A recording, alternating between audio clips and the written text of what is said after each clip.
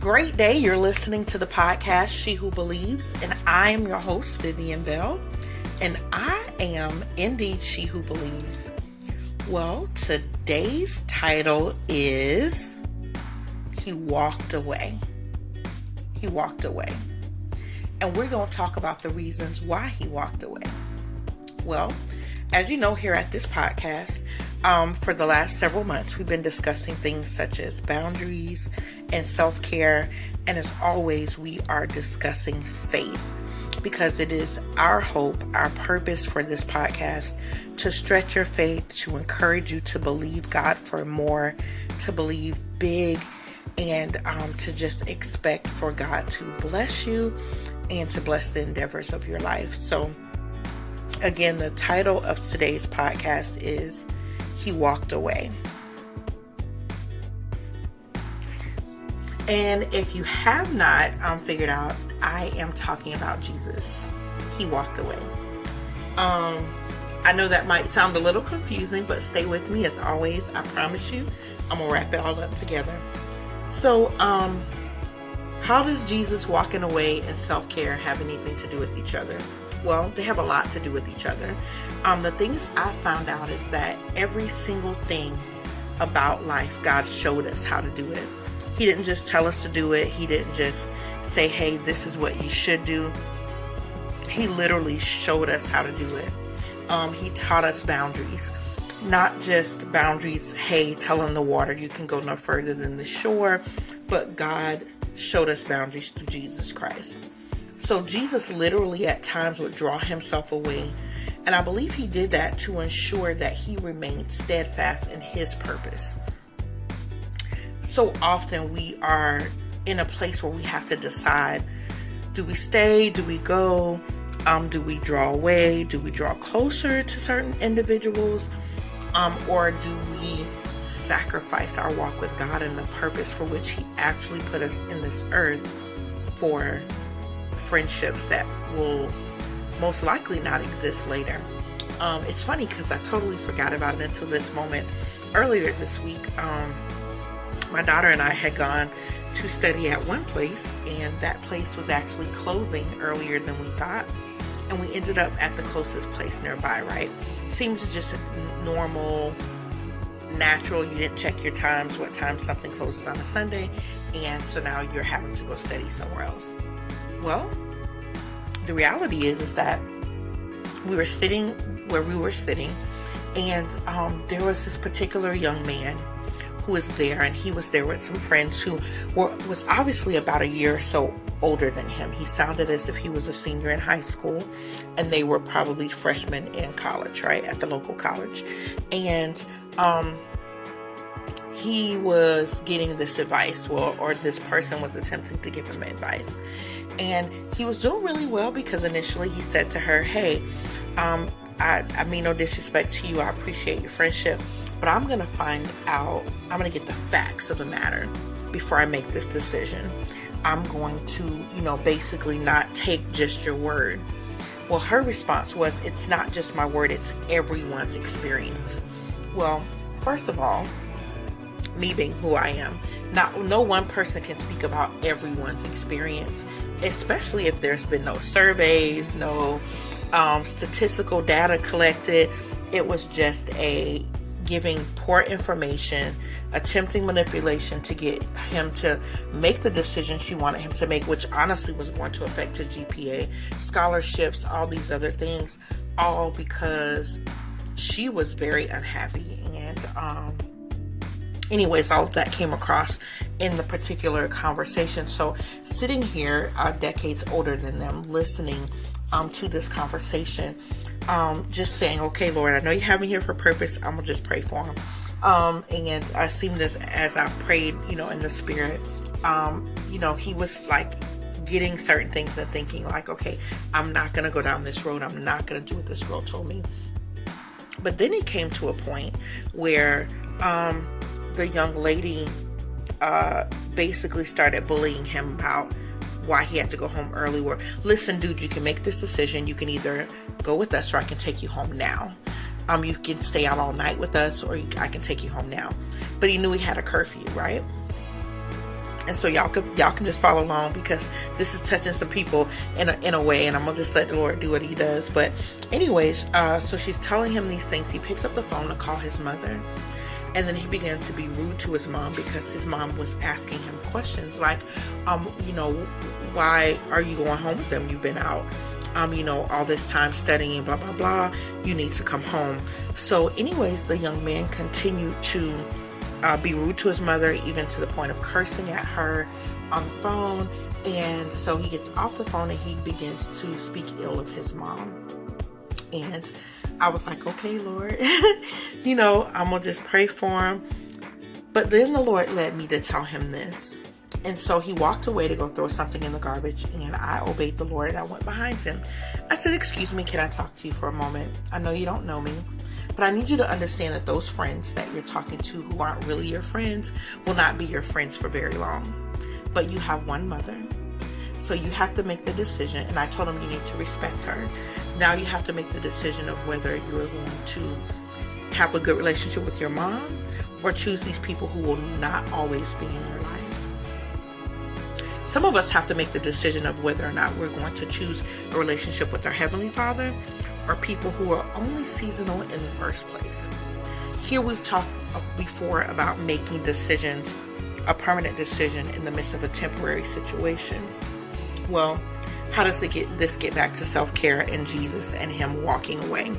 Well, the Bible tells us in several scriptures, and I'm going to share a couple of them with you. The first one is going to be Matthew 14:23, and that verse reads as follows. It states, and when He had sent the multitudes away, He went up into a mountain apart to pray. And when the evening was come, He was there alone. Now, the next verse is Mark 6:46-47, and the New International Version reads as follows. After leaving them, He went up on a mountainside to pray. Later that night, the boat was in the middle of the lake, and He was alone on the land. And then John 6:15. Since Jesus knew that they were going to come and carry Him off to make Him king, He withdrew again to the mountain alone. See, I believe that Jesus walked away. He pulled away. He drew away again because He needed to remain focused on His purpose, which was to come and bring us salvation, to conquer temptation, to conquer death, hell, and the grave. And He could not do that if He lost His focus, if He got caught up in what others wanted from Him. In this particular one, John 6:15, it says He knew that they were going to come to make Him king, but He knew that that was not His purpose. So thank you, Jesus. We have to stop allowing people to convince us or to make us what they need us to be, or what they desire for us to be, or what their particular picture of what we should be is. And we've got to remember what our purpose is, our God-given purpose, and make the decision to walk in that, because that will always and forever be more, it will be greater, it will be more rewarding, fulfilling, and you will have been in alignment with God if you're walking out His purpose for your life. Also, I believe that we have these scriptures teach us, and Jesus's character and His behavior teaches us to protect our focus, to protect our calling, and to protect our peace through self-care.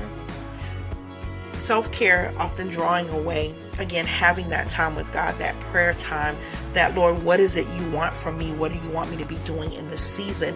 Means we're saying yes to the things God wants us to say yes to, because we've said no to the things that we may have wanted or that others around us may want for us, even when it's out of line with what God wants. Self-care. We're caring for ourselves. We're caring for our God-given purpose. That is not selfish. It's necessary.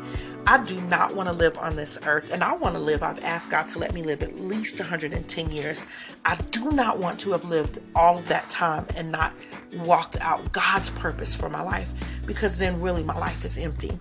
Even when I become the billionaire, multi-billion-dollar business owner of many ventures, is my declaration. To have all of that and not have God, to have all of that and not have fulfilled the purpose He gave me in the earth? Because see, some of us, our purpose is to break strongholds, generational curses. It is for us to be the first one to do it. To have it ever be done in our family, in our bloodline. But because we are courageous enough to walk in our purpose, then those that come after us can walk in theirs. And they can do it boldly, confidently, in the anointing that God has given them, under the grace He's given to them, all because we showed them what a yes to God looks like. You will show others how to evolve and how to step into or to take freedom steps. You will show them how to walk in their purpose and to protect it always. That is your job, to walk in your purpose and to show others how to do it. Do you not realize that all of us are tied to each other in some way, shape, or form, and we all have a purpose? And so as I'm saying this, I'm reminded of this particular young lady who I heard her story several years ago, Ariana Simone. And she piques my interest because I saw her on social media, but I really had no idea the sacrifices and the things she had went through. She talked about how her parents got divorced, how she ended up living out of an office that she was paying for in order to be this manager. I don't remember the exact job title, but she needed, she had some celebrity clients, but she was living in the building that was her office space, and one of the security guys would sneak her up to one of the famous people's offices so she could take a shower. And anyway, long story short, she did a lot of sacrificing to get where she was, but she had this dream and she had faith and she knew her purpose, right? And so what she did was she went to this award show. Don't remember exactly which one it is. Look her up. She's told her story. But she tells her friends, let's get dressed. We're going to this red carpet event. They're like, you did get tickets. Man, we should have believed you. Like, you always like if you say something, you're going to do it. She was like, nope, we don't have tickets, but we're getting in. So she gets there. She's standing there, somehow gets herself to the front, and Usher comes up and grabs her hand and takes her back. So I don't want to mess up the story, but the reality is that made me look at her in a different light, because she looked crazy to all her friends, but she had a word. She knew what her purpose was, and it was to change this world, right? And so she was going to show up in the places that she knew she was supposed to be in, whether she had a ticket, whether she had money. She had enough faith in the dream and vision that God had given her, that was in her spirit, that she could not shake. And she followed through on it. And thus she had become who she was. Well, throughout the years, I've literally watched her evolve, grow, change, shift, pivot. And many of you know her as one of the owners of the Fearless Fund. And they fund women of color, brown women, black women, who start businesses, entrepreneurs, and they help them financially get funding that they cannot get anywhere else. Well, she is currently being sued by this gentleman. I don't remember his name, but all because she's making this difference. But the beautiful thing about it is that she was destined for this. She was destined for this moment, like her purpose. Why am I sharing this story? Because there are so many other women who are tied to her fulfilling her purpose. What if she never decided she would sleep in her car, and then sleep in her office, and then show up on the red carpet and get pulled in by Usher, and then sit in somebody else's seats and they make her move, but then someone else steps up and takes her backstage, and all of these other things, and now she is I don't want to say a household name, but she is someone who is not only known by celebrities, but she is a person who is respected by them because she is doing great work. And she is investing in young people. She is making it happen, all because she dared to believe God. She could have given up in those moments of sleeping in her car, living in her office space that she was barely being able to afford. But she kept believing God. She kept trusting Him. And now she is not only going to walk through this season, through this momentary affliction, and come out on the other end victorious. But what has happened is that this attack of the enemy on her has now shifted and pivoted so many women of color to not only continue in their businesses, but some who were dreaming of starting a business to actually make that dream a reality. So like literally the thing that was meant for evil is turning to good, and it is affecting millions of women worldwide, not just in America, but worldwide. I share that because your purpose is worldwide as well. You may not be the queen of a nation or country. I don't even know if it's a province in Africa, because this girl is legit a real queen. Like this happened earlier this year. She is legitimately a real queen over in Africa, and she is just they did that for her because she built schools there and institutions of education, and is just literally fulfilling God's purpose in her life, blessing people continuously week after week after week, right? All because she trusted him. All because when certain friends might have said, girl, you're crazy, I'm gonna walk away, she drew away to herself. She drew into God, and see, that's the key. She has served the Lord and put him first in her life.